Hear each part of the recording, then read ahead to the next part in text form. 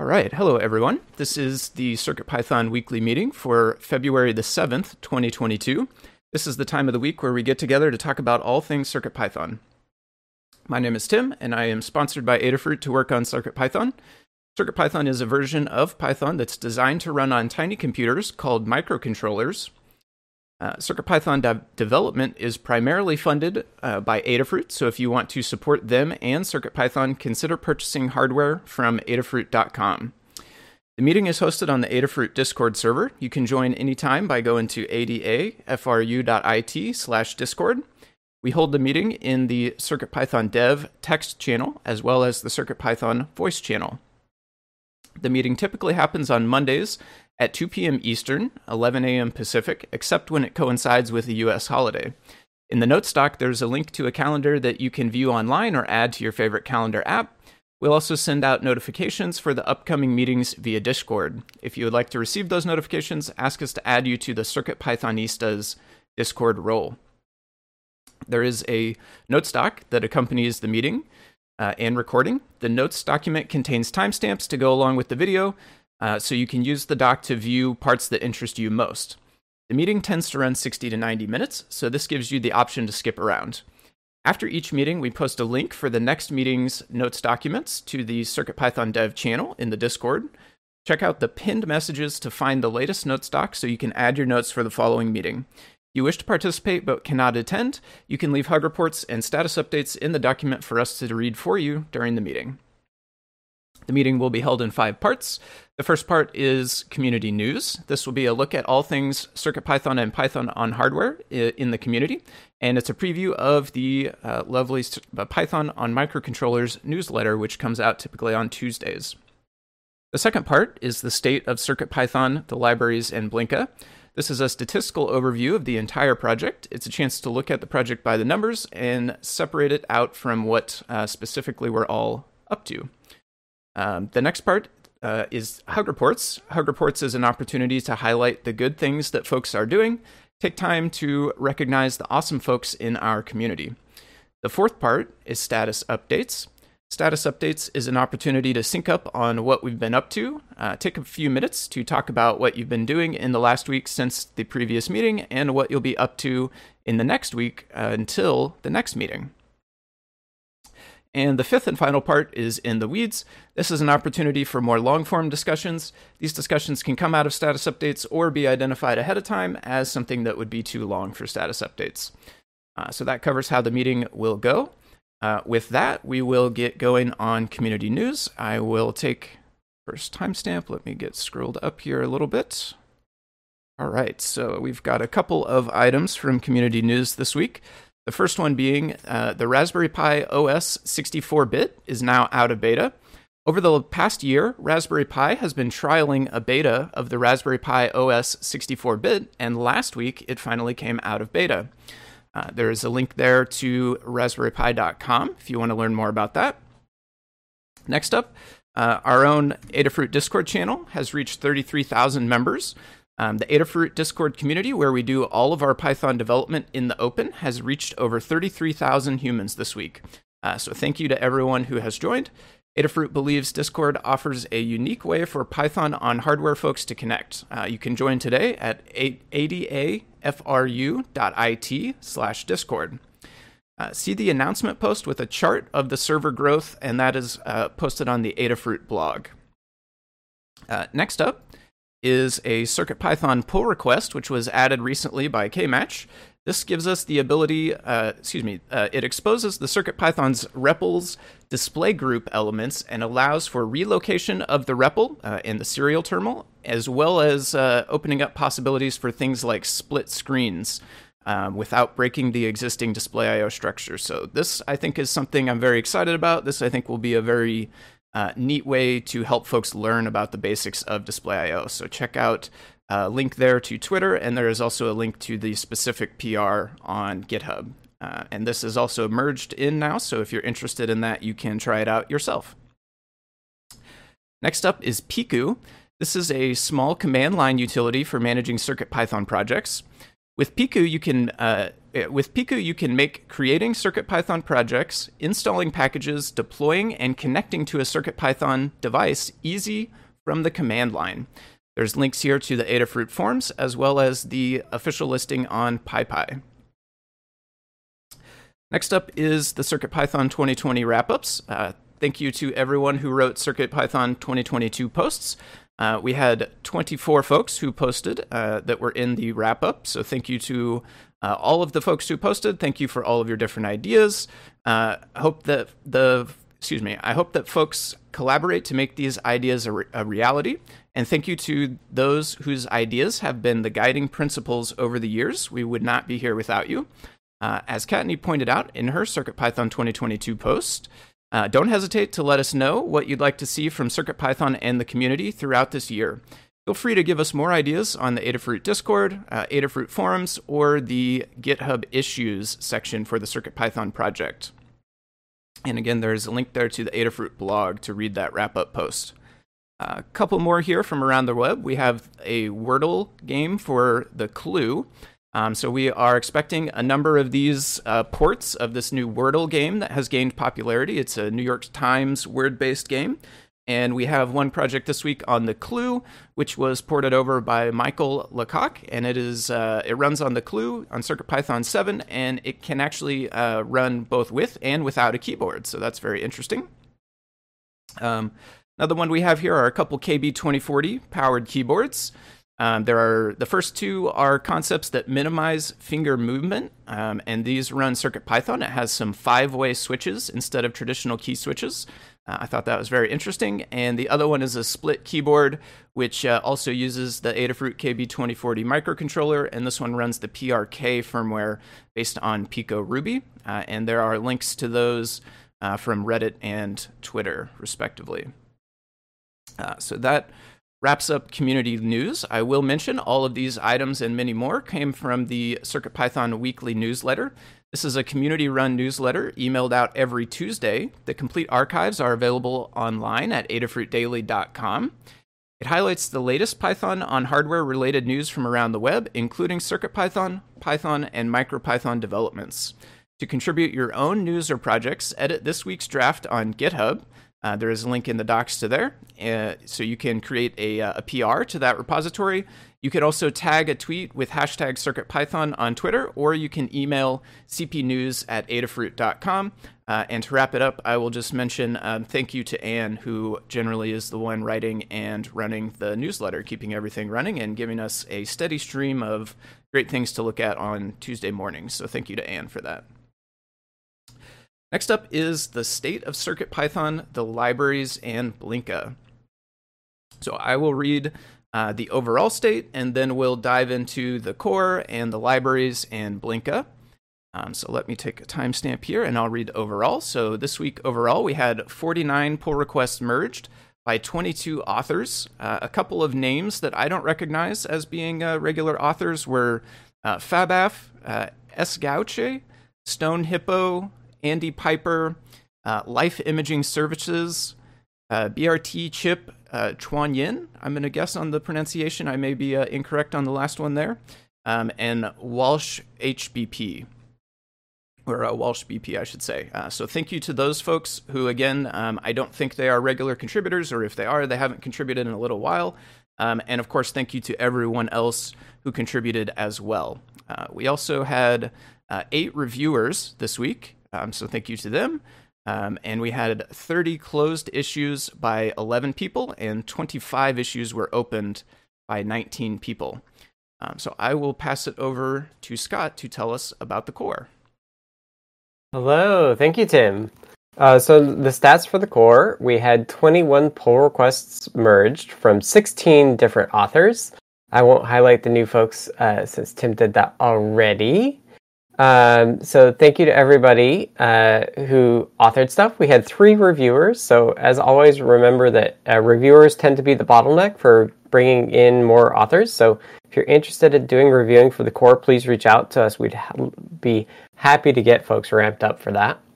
Issues-wise, we have 8 open pull requests, so we're actually doing pretty good keeping up. But 3 of those are over 100 days old.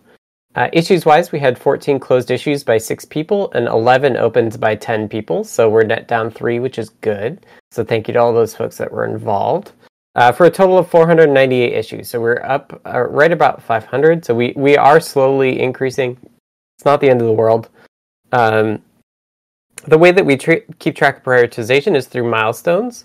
And we have 8 open issues for 8.0, 23 open for 7XX, which are issues that we should probably fix sooner rather than later. And then we have 11 open issues for 7.2.0, which are things that we think we should do by 7.2. Although we should probably do a pass for this before 7.2. There's possible we don't need all of that. And then we have 433 open issues. So that's where we are on issues and the milestones, and that's it for the core. All right, thanks, Scott. And now I will turn it over to Kattni to tell us about the libraries. Oh my gosh, if I can click the right button. So this section applies to all of the Adafruit CircuitPython libraries, which is everything that starts with Adafruit _CircuitPython_, as well as a couple of extras. We had, over the course of last week, we had 28 pull requests merged by 10 different authors and 8 reviewers. Of those pull requests merged, 3 of them were over 2 weeks old. One of them was 255 days, so I'm very excited to see that we're still getting through those older PRs. And the rest were 0 or 1, so it's excellent to see that we're keeping up. And that's leaving us with 21 open pull requests, which is definitely the lowest it's been in a long time. We had 16 closed issues by 7 people and 13 opened by 10 people, leaving us with 635 open issues. It's good to see the number of people that have been involved in opening and closing these issues. The number of issues opened and closed is, in my opinion, less important than the number of people who have been involved. It's great to see so many people. 227 of those issues are good first issues. If you're looking to contribute to CircuitPython on the Python side of things, check out circuitpython.org/contributing. You'll find all of this information and more, including open pull requests and open issues. If you'd like to get started reviewing, check out the open pull requests. If you have the hardware, test it. If you don't, take a look at the code. Let us know what you think. That always helps. If you're interested in contributing code or documentation, check out the issues. If you're new to everything, search for Good First Issue. We have a guide on contributing to CircuitPython using Git and GitHub, and we're always available on Discord to help you out. We want to see you be able to contribute in a way that works for you. In terms of library updates in the last 7 days, we had 1 new library, CircuitPython HTTP server, and a massive list of updated libraries from a recent patch. I'm fairly sure literally every library was on the list, and that's why it's not listed here, so I'm not going to read that off. There is a link to the report, though, if you're interested in seeing a giant list of libraries. And that's where we are with the libraries. All right, thanks, Kattni. And now I will turn it over to Melissa to tell us about Blinka. Hello. For this week, for Blinka, we had no pull requests merged. There are currently 5 open pull requests amongst all the repositories. There were 0 closed issues, and there was 1 open by 1 person. There are currently 70 open issues, and there were 17,187 PyWheels downloads in the last month, and we are currently supporting 87 boards. And that's it. All right, thanks, Melissa. So that rounds out the state of CircuitPython libraries and Blinka. And next up, we will have the Hug Reports section. Hug Reports is a chance for us to highlight the folks in the CircuitPython community and beyond for doing awesome things.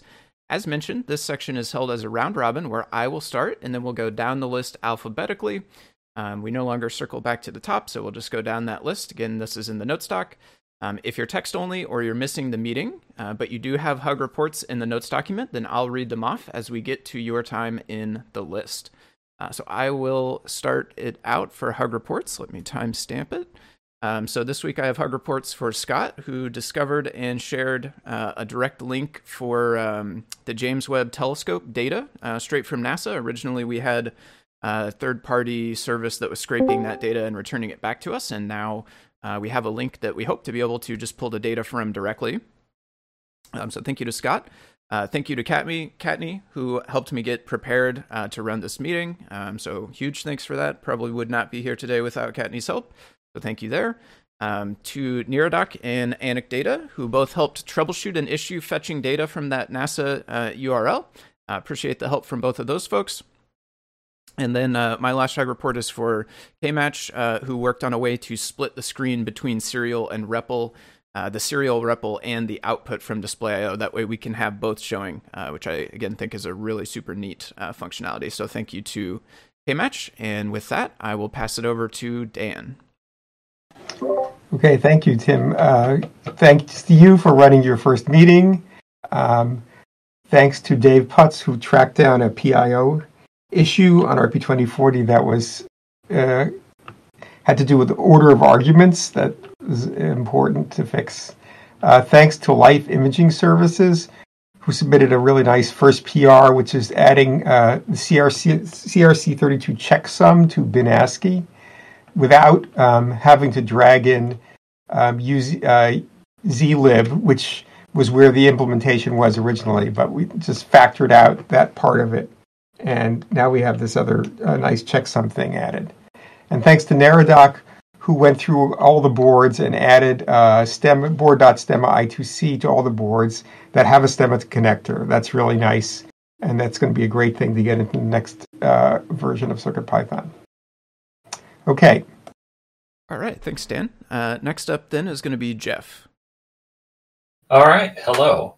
Well, a hug to you, Foamy Guy, for being the meeting host and generally stepping up on all things CircuitPython. I hope you had fun saying "sponsored by Adafruit" in the intro, because that's exciting. Also, to a GitHub user, JWF McLean, for bringing up a really interesting bug report about timekeeping on SAMD51. To Noe and Pedro for the 3D models of Adafruit products. One came in handy this weekend. To Kattni, I have a hug report for providing some slides and outlines for intro to CircuitPython presentations. And of course, a group hug. All right, thanks, Jeff. Next up is Jerry. Hi, everyone. Just a group hug for me. Excellent. Thanks, Jerry. Next up is Kattni. All right, so first up, I have a hug report for Carter and Niradoc for helping me get enumerate going in 2 examples I was writing when Pylint complained. I've not worked with enumerate previously, and I was in a bit of a time crunch, so I didn't have time to put in the effort to actually go through learning it myself. And the 2 of them helped me get it going and actually explained it in a way that I understood, so bonus there. To Niradoc for adding the stemma _I2C and stemma _I2C1 to all applicable boards in CircuitPython. This is super amazing. At the moment, we have to have commented out code for every single board that has SCL1 and SDA1 on the stemma Qt connector, and this will make it so we won't have a whole list of boards in all the examples. It'll just be one or the other, and stemma I2C will work on all boards that have a connector, even though it's the same as the pins. So that maps to the same thing, but it's good for consistency, because then if you're using the stemma connector, it's stemma. So hopefully that will clarify a lot of things for people. To you, Tim, for running the meeting for the first time, congratulations, and thank you very much. To TechTrick for figuring out how to automate fixing a library README blender. That was totally my fault. I had one of our people add another documentation section, not realizing we had a documentation section already, so it has different stuff under it, and the fix is to move that stuff under the current documentation header, so we're not duplicating things, but it was not something that we could do with our current patch system, because it involved moving a whole chunk of text that into a section that was already existing. Anyway, TechTrick figured out how to automate it, so I'm really looking forward to being able to fix that and not waste a bunch of Eva's time. And a group hug. All right, thanks, Kattni. Next up is Kmatch. Hey, thanks, Tim. Thanks to you for the weekend stream on the Winamp player. Especially excited when your refactor basically worked the first time. So that was exciting. Thanks, Scott, for the code suggestions, and Foamy Guy for your encouragement, and also the stream last week on the split screen REPL. Thanks on the Discord forums to Ed Keys and Mad Bodger for helping me identify the specs on a TFT display. And lastly, to Mark Gamblor for heads up on a possibility of using keyboard input library that's existing as a first step towards converting touchscreen touches to gestures. Thanks. Interesting. Thanks, Kimmich. Next up is Maker Melissa. I want to give a hug report to you, Foamy Guy, for running your first meeting, and a group hug to everyone else. All right. Thank you, Melissa. And thanks to everyone who has given me hug reports today. I appreciate all of you. Next up, we have Mark Gambler, who is missing the meeting today, so I will read them. So their first hug report is for Scott for finishing all the reviews of the IS-31 PR that's finally done, and pointing to some getting started information for debugging with GDB. Next up, Mark has a hug for Kattni for helping set up to write some instructions on how to use it. Helping me set up, write some instructions. I'm not sure, I guess, what the help them how to use what, but thank you nonetheless from Mark to Kattni. And then a hug report, they have the last one here, is for me for hosting the meeting. So thank you for that as well, Mark. And next up, I will pass it over to Tammy Makes Things. Thanks. So I have a hug report this week for the PQ tool that we talked about earlier. It's really helping me to solve some of the challenges I've had with my own development workflow. I have a hug report for the shipping and logistics folks at Adafruit for getting some stuff out to me amazingly quickly this week in spite of the absolutely banana crackers weather that's happening on the East Coast. And then a hug to everybody for being amazing and making community more than just an empty platitude in the CircuitPython community. Yeah, for sure. Thank you, Tammy. Next up, we have Scott. Hello. To echo the chorus of thank yous, thank you, Foamy Guy, for joining the meeting host rotation. It's particularly helpful to me considering that I will be out for a while this year. So it's nice to have another person in a rotation. So thank you for hopping on board. And thank you to Kattni for getting Foamy Guy all ramped up. It's super helpful. So thank you, Kattni, as well.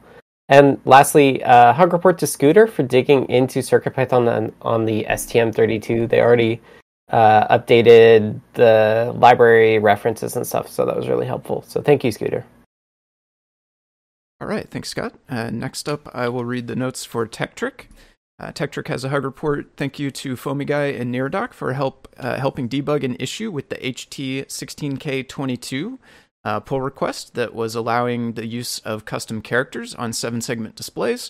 And TechTrick also has a group hug for everyone. So thank you to them. And next up is V923Z, Zoltan. Thanks, Tim. So first of all, I would like to thank Dan for his very generous help regarding an automated firmware compilation system. This is something I have been trying to set up for MicroPython and Microlab, and asked him whether he would care to share his insights. And I was hoping for something like 5 minutes of discussion time, and he gave me 25. So many thanks for that. And second, I would like to thank Jeff for reviewing Microlab code and catching a number of silly errors, or perhaps not silly errors, but in any case, they have been caught. Thanks for that, Jeff. All right. Thank you, Zoltan, and thank you everyone else for reading hug reports today. That brings us to the end of the hug report section. So next up will be status updates. And as a reminder, status updates, this is our time to sync up on what we're doing. This section is also held as a round robin where I will start and we'll go through the list alphabetically again. When I call on you, take a couple of minutes, talk about what you've been doing since the last meeting and what you will be doing until the next meeting. This is also an opportunity to provide tips and tricks that are relevant to what people are working on. And if a discussion becomes too much for status updates, then we can move it down to in the weeds. With that, I will get started. So my status updates. This past week, I finished up the bulk of the work on the functionality of the Winamp project code. Both the code that runs on CircuitPython as well as some code that runs in CPython that converts the existing Winamp themes over to be the right size and exports a couple of the colors and things for us to use on the CircuitPython side. I will be working on the guide for that this week. I have been continuing testing and reviewing the PRs. One of the ones that I found particularly interesting this week was my first time using a camera with CircuitPython. It's a VC0706 camera that has a UART interface that talks back and forth to the CircuitPython device, and there was a PR that was created to enable motion sensing that I guess is built into that camera. It had a way for you to check whether or not it sensed motion between the previous frame and the current one. So that was a neat addition, and I kind of got up to speed using cameras this week in order to test it out. I just streamed some basics of Display.io on Thursday evening. If folks are interested, there's a VOD out there on YouTube. And in particular, I was looking at the new split screen functionality that allows us to show the REPL and Display.io at the same time. So if folks are interested in seeing what that's all about, there's video out there. Some other things that I was doing in the previous week was absorbing everything needed to run this meeting. I must have gone through the script half a dozen times or so and got everything trial runs and stuff. So that's been something I've been doing this week.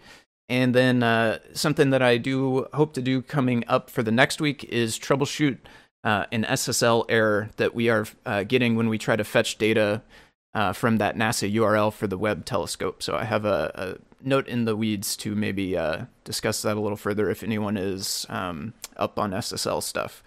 But that rounds out my status updates, so I will pass it over to Dan next. Okay, thank you. So I fixed a couple of bugs. There were some I2C problems on ESP32S2 that were solved by using an internal routine in the ESP IDF. And that routine, we really needed to be able to call, when we did a combined write-read I2C transaction, we needed to be able to call that wrapper routine. So we made a new common HAL routine to do that, and I put that in all the relevant I2C implementations and did a lot of testing. Like I built a whole bunch of things that I'd never built before, like Spresence, or that I hadn't built for a long time, and tested it on a whole bunch of platforms. There was a PR that had broken the SAMD build, and I fixed that. That's both of those were last week.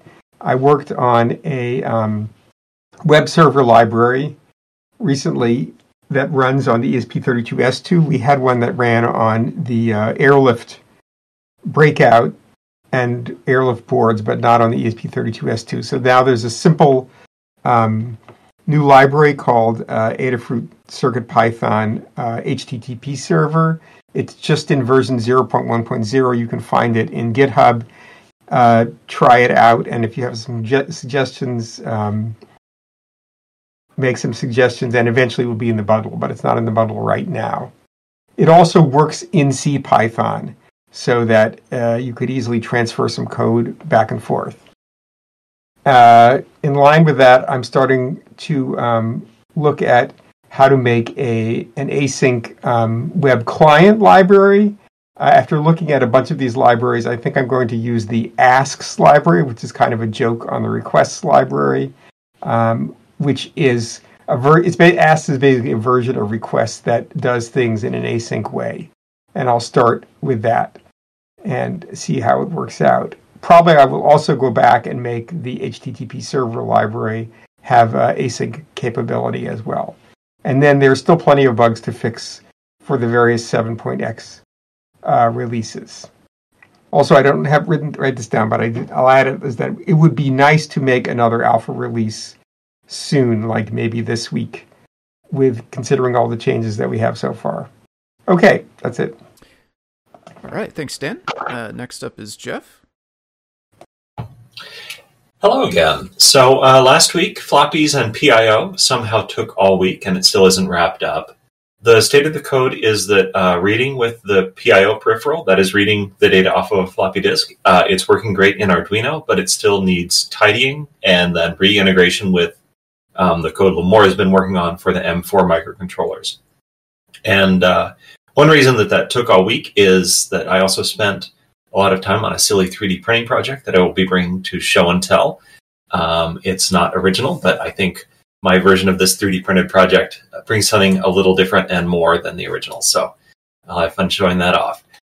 This week, this is a question mark at the end, really wrapping up RP2040 floppy reading and writing with PIO this week. I hope so. And in coming weeks, I have been asked to speak at an upcoming hybrid event hosted by the Dublin Linux Users Group with details to come. So I don't know how y'all could attend, but I think there's a sign up, and I'll share that info when I get it. All right, thanks, Jeff. Next up is Jerry. Yeah, I hope your part involves going to Dublin to do it. That'd be fun. So I responded to a question that came in the forum, and this is another example of really cool things that come out of forum questions. So somebody was trying to use the RFM9X library to communicate with the Arduino LoRa library, and we're asking if it could work. And my first reaction was, I'd never even heard of the Arduino LoRa library. I've always used Radiohead. And so I went and took a look at it, and it turns out it actually, if you just do a basic, they're simple test, it works great. The problem is that library doesn't use the Radiohead headers that we use on the CircuitPython side, but it just sends a string of bytes. So if you build a header in the beginning of your packet, it works fine. They were trying to transmit to a Raspberry Pi running the CircuitPython library. And it all worked great with the default settings. The problem was this user wanted to tweak some of the settings to change the spreading factor on the library to try and increase their throughput, and things fell apart. Didn't work at all. And so I started looking into it more and realized that almost all of the use that we do in CircuitPython with the libraries and with Radiohead use the same spreading factor. The spreading factor of 7. It's the default. It's used for all the standard communication, and it works very nicely. And a couple of other spreading factors, 8, 9, and 10, worked okay too. But 6, 11, and 12, which are really more special cases, didn't work at all. And looking at the code, it makes sense that they don't work, because there's a lot of special handling you have to do for those spreading factors that isn't being done in our code, in the CircuitPython code. So that definitely needs to be fixed. Problem was I couldn't make it work even when I thought I was fixing it. So there's a lot of understanding to dig into the data sheets and try and understand it. So I'll be working on that as time allows. Fortunately, it seems to be a pretty seldomly come across problem, but it certainly is a problem. And so if anyone else has come across that or wants to dive in, let me know. Or just dive in and see if you can understand any of it.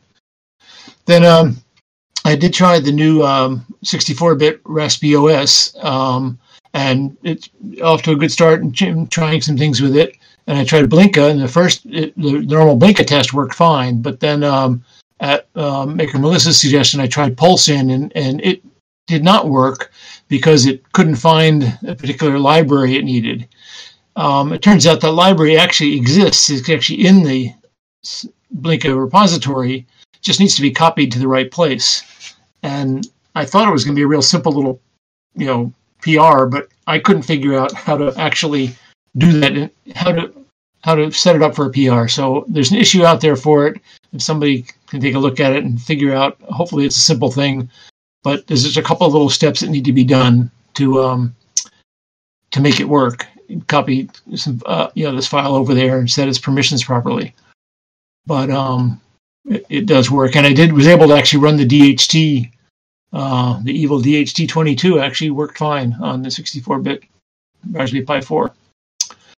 The last thing, there's I have this board called the MakerPi Pico, which is really a nice little development platform for playing with Raspberry Pi Picos. And one of the ports it has on it is a little slot to stick an ESP01S, which is an ESP8266 with the AT firmware on it. And so I just hadn't played with that in a long time. And I plugged one in and tried it, and lo and behold, it actually works. So it's kind of fun. The ESP AT control library is one that hasn't gotten a lot of attention and probably will not get more attention. it's really not supported, but it does work, and it's kind of fun to play with. I really do like these MakerPi Pico boards. Nice. That's it. Thank you, Jerry. Next up, we will send it over to Kattni. Hello. So last week, I finished up my CircuitPython 2022 post. Got that published. Published the Arcade QT guide. That's a board that's been out for a bit, but we hadn't gotten to the guide yet. But folks have been asking for the examples to go with it because it's a little bit complicated of a board. It runs the ATtiny 817 using Seesaw, and so you have to know what pins things are on, and this guide obviously tells you everything you need to know.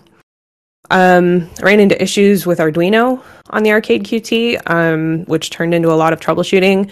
It turns out it may do clock stretching, which makes it not work on certain boards. The only boards I had with me are a little bit weird in Arduino. But it also had some issues on SAMD boards. So I need next to try it on an actual AVR board and see where that goes. Added content for the upcoming circuitpython.org/start. That's going to be a link on circuitpython.org, obviously, that has some real basic getting started stuff that links to guides, links to other parts of circuitpython.org, but basically sums up on some level the Welcome to CircuitPython guide plus some extras in very short order, so folks can find their way around things without having to know where to look. And then started the STEMMA QT Rev update to the guide for the HT16K 33/7 segment LED backpack. We updated that board to have STEMMA QT connectors on it, and so that guide needs updating. So this week, the first thing I'm going to be doing is updating the ADXL345 board files on GitHub and in the guide. The board files that are on there are incorrect, and so Limor put together the current files, and I need to update those per a user request. Need to, as I said, make sure the Arcade QT plays nice with a Metro, and also see if I can replicate the issues I had on SAMD, because apparently Limor ran into some issues with testers in the beginning, and she just thought it was being flaky, and it may actually not be a flaky issue. It may be a SAMD issue. Continue on the STEMMA QT Rev update for the LED backpack guide. Create some learn groups in the Late Adafruit Learn system. I've talked about this for a couple weeks, but it's not top priority, so it's still on my list. Basically, there are things called groups that the developers are now making far more easy to get to through search. So basically making them more user visible. And so what I can do is put together a Welcome to CircuitPython group, for example, and then on Discord, for example, if someone is giving support to someone who's new to CircuitPython, you don't have to link to 5 guides. You'll be able to link to the group, and the group will have all of them in there, and I think that'll be super useful. I still need to get content up on circuitpython.org/trademarks. There is a QT guide update for the MCP 4725. There's a new ADXL375 that needs a new guide. I still need to do the .star status LED template for Anne, who's been going through all of the older guides and putting in all the templates, which is super helpful. Thank you for that. I need to do the async IO template, and then possibly get my README blender fixed up with Tektronix script. It depends on Eva's is working on guides right now, and those are the priorities. So as soon as those guides are done, hopefully we can get that script run and get the READMEs updated. That's what I've got. Alrighty, thank you, Kattni. Next up is KMatch. Yeah, thanks, Tim. Okay, so last week I finalized the PR, as mentioned above, about resizing the REPL and placing it where you want it to go. Also found a minor issue in word wrapping in the display text library and submitted a proposal to fix that. Next couple items are related to a sort of personal target to make a tablet that can run CircuitPython. And I came across a rugged conference room scheduler touch display, which is mounted to a wall outside of a room for seeing who's got the room available. I got a couple of those and wanted to see if those might be good hackable units to do something like this. And I learned a lot about TFTs in the process and some challenges about driving them. So there's a teardown with a link there. Unfortunately, this one wasn't a good candidate to reuse other than the touchscreen. And so now I'm playing with that. And that's related to my work this week. First off, this week, I plan to submit a library for a scrolling text box widget, where if you have a lot of text and you need to scroll up and down to read it, you can do that. And then the second one is to experiment further with the touchscreen responses and how to visualize touches and gestures with the hope of converting individual touch points into gestures like swipe or rotate or zoom, and sort of at a fork in the road whether I continue on with the existing Arduino library, or do I just go ahead and buckle down and make a start at a library for that touch panel in CircuitPython. So that's what's going on for this week. All right, thanks, Kemech. Next up is Maker Melissa.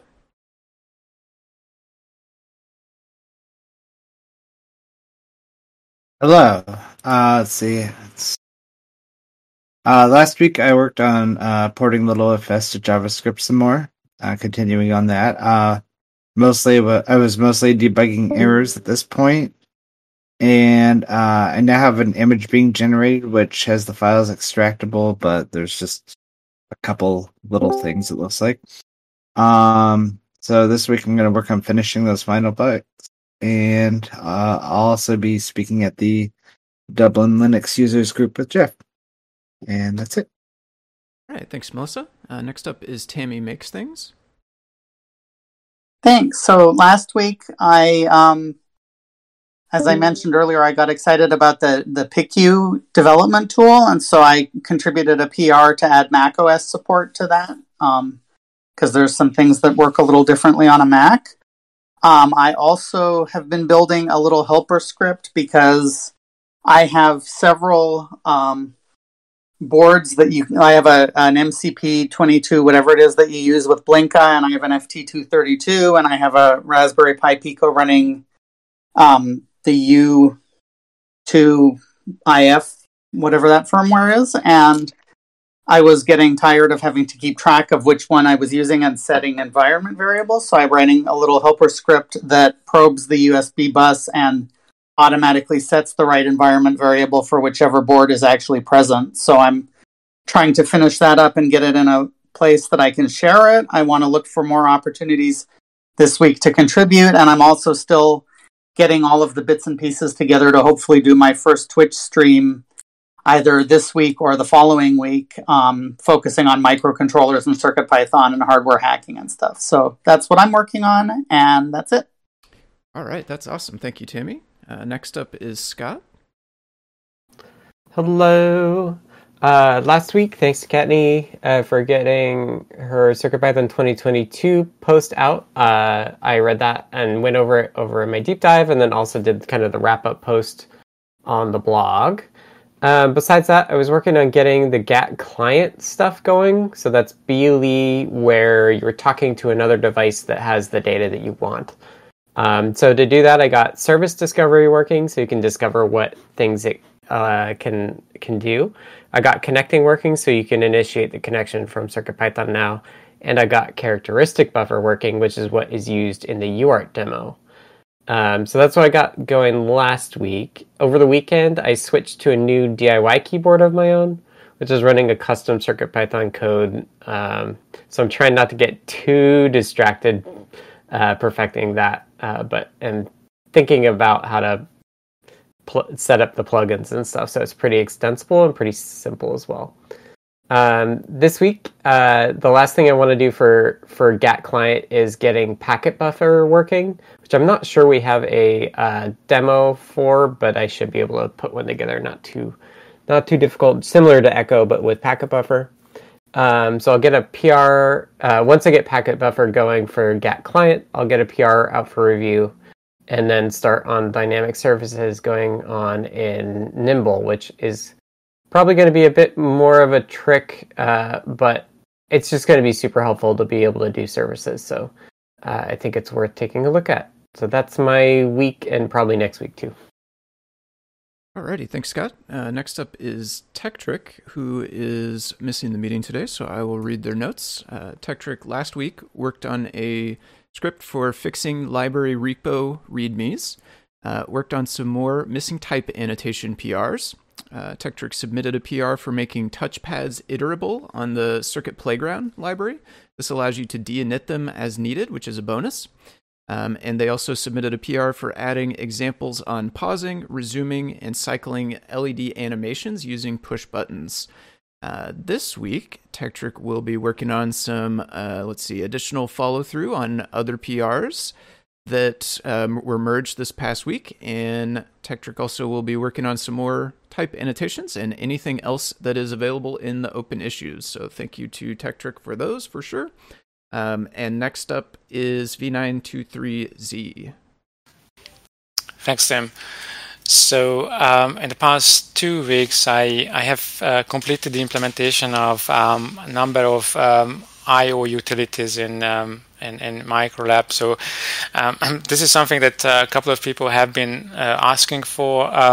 Basically, you can now write some numerical output on a PC from NumPy to a file, and then you can put it on a microcontroller, and then it can be read, and vice versa. So you can save measurement data, for example, into a file, and this file can be done interpreted by standard NumPy utilities.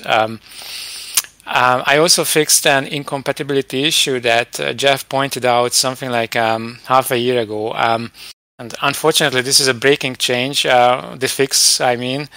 So CircuitPython should probably hold off till version 8.0, but if there is some bug that requires a speedy fix, then we can discuss how we would do that without upsetting the present API.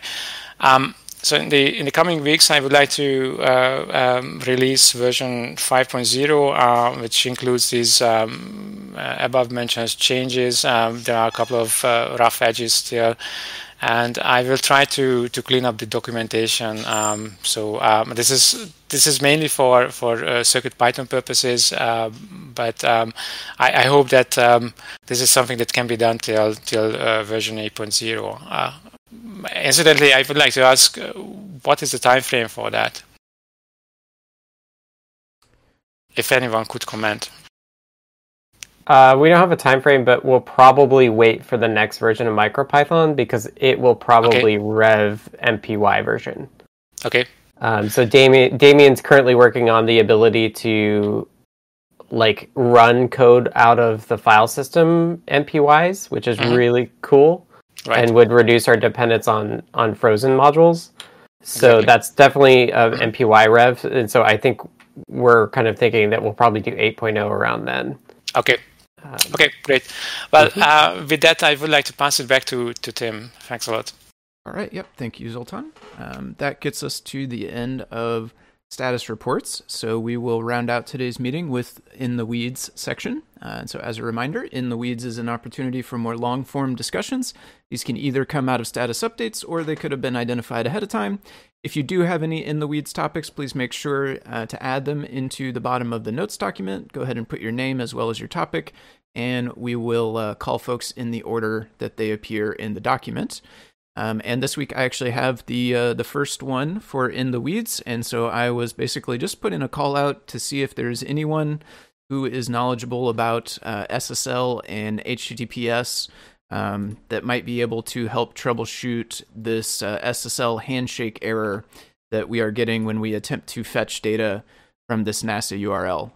In the notes doc, I put the URL where we are trying to fetch it from. There's also a historical link into Discord back to last week when some of us discussed it a little bit in the Help with CircuitPython channel. And it's kind of weird. It seems fine on a PC browser. Everything comes through and nothing looks too suspect in the header or anything else in the dev tools.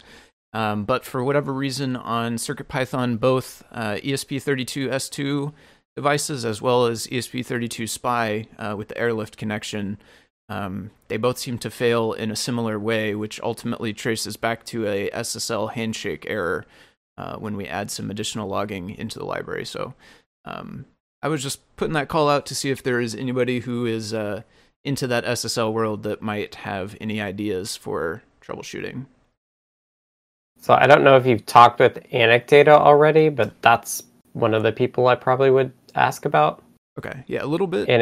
Anecdata seems pretty knowledgeable. The other person I can think of is Brent, actually. Okay. Because Brent's done a lot of like certificate management and making sure that like you have the right keys and stuff.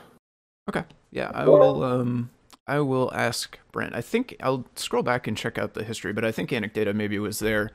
They tested some of this for us. I think they did the PyPortal test on the ESP32 SPI. But I'll double check, and then Brent's a good resource to ask, so I will do that. And I will mention... Sounds like David might have ideas too. Yeah, David in the chat mentioned there might be a list of supported... crypto could be very restrictive on the server side, so I think you mean the algorithm that it is using to encrypt it, which could be the case. I don't know... I don't know for sure what they use or what all we support, but that's definitely a good thing to try to look into to figure out what both of those, what we support and what they use on the site. Okay, perfect. Yeah, this is how we can. Block. I wonder, guy. Huh? I wonder if it isn't a block. The block. You might not have the right block cipher. Yeah, I think that may be what David is suggesting as well. I think just different term. Okay, so that gives me at least another stone to go and turn and look under. So definitely appreciate folks pointing me in the right direction there. But unless anybody has anything else to add on that one, then I think we can go ahead and pass it over to Kattni for the next one. Yeah. So this was actually suggested by Jeff, but we keep forgetting about it, I assume, and I thought about it earlier today during this meeting. We should consider updating the description on the long-term milestone in the core to be something like, while these issues are not a priority for Adafruit, we would absolutely love to have the community pick them up. The idea being that we should make it clear that they're not, we're not putting off those issues because nobody should do them. And if someone wants to pick them up, we're happy to help. I don't know how we can get that into a concise sentence. But if that's something that we think we want to do, I'm happy to try and put something together. So I don't know what anybody else thinks about that. I think it sounds like a great idea. Okay. I will think on that then. So that's good enough for that. The next thing I have is, as I discussed in my CircuitPython 2022 post, I want to see us do a call for input from the community more than once per year. I think it'll help keep the community more involved with the evolution of CircuitPython versus only soliciting input one time per year. Spreading it out about 3 times would be about the end of April, beginning of May, and then I thought we could do one for CircuitPython Day. The second 2 don't need to be as involved as this call, as in we don't necessarily need to do, weekly posts on who's posted what and all of that stuff. We can, if we want to, do a roundup post at the end. That's quick and easy, and nobody should feel obligated to respond really to any of them, including the New Year one. But what do people think about those 2 times ish? To just put out, to actually be verbal about it, because obviously we're happy to take, input at any time, but not everybody knows that. I think CircuitPython Day makes a lot of sense, and if you think more than that, then I would support that too. Okay. I'm just, my year is fragmented, so no, I know. Yeah, if you for this year you're not in you're not necessarily part of this, I know. Yeah. But in general, because I mean, I know a lot of the folks that are in this meeting are people who responded. Would you be interested in providing input again, either 1 or 2 more times per year? CircuitPython Day for sure, I think, would be a great time to do it. But as long as folks are interested in that, that's something that I would be happy to handle.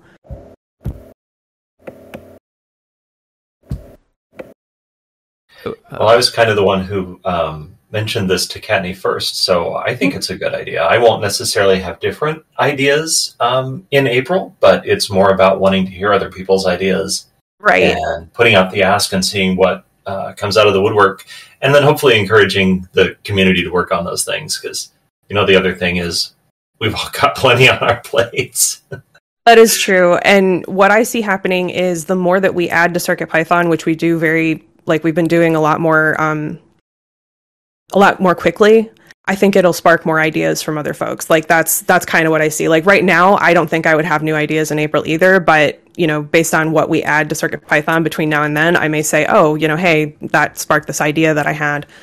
And I'm hoping that's kind of what will come out of this. So, okay, sounds good. I will pick, if I want to do it again in April or May, I'll pick a day for that, and then definitely we'll do CircuitPython Day, because we do a bunch of leading up to that anyway, so just adding in, hey, we're looking for another call for input will be rather easy to do. And again, I will deal with that. Okay, that's what I've got. Thank you, Kattni. Yeah, thank you, Kattni, for sure. And that is our last topic for In the Weeds. So we will do a wrap up and then head off for the day.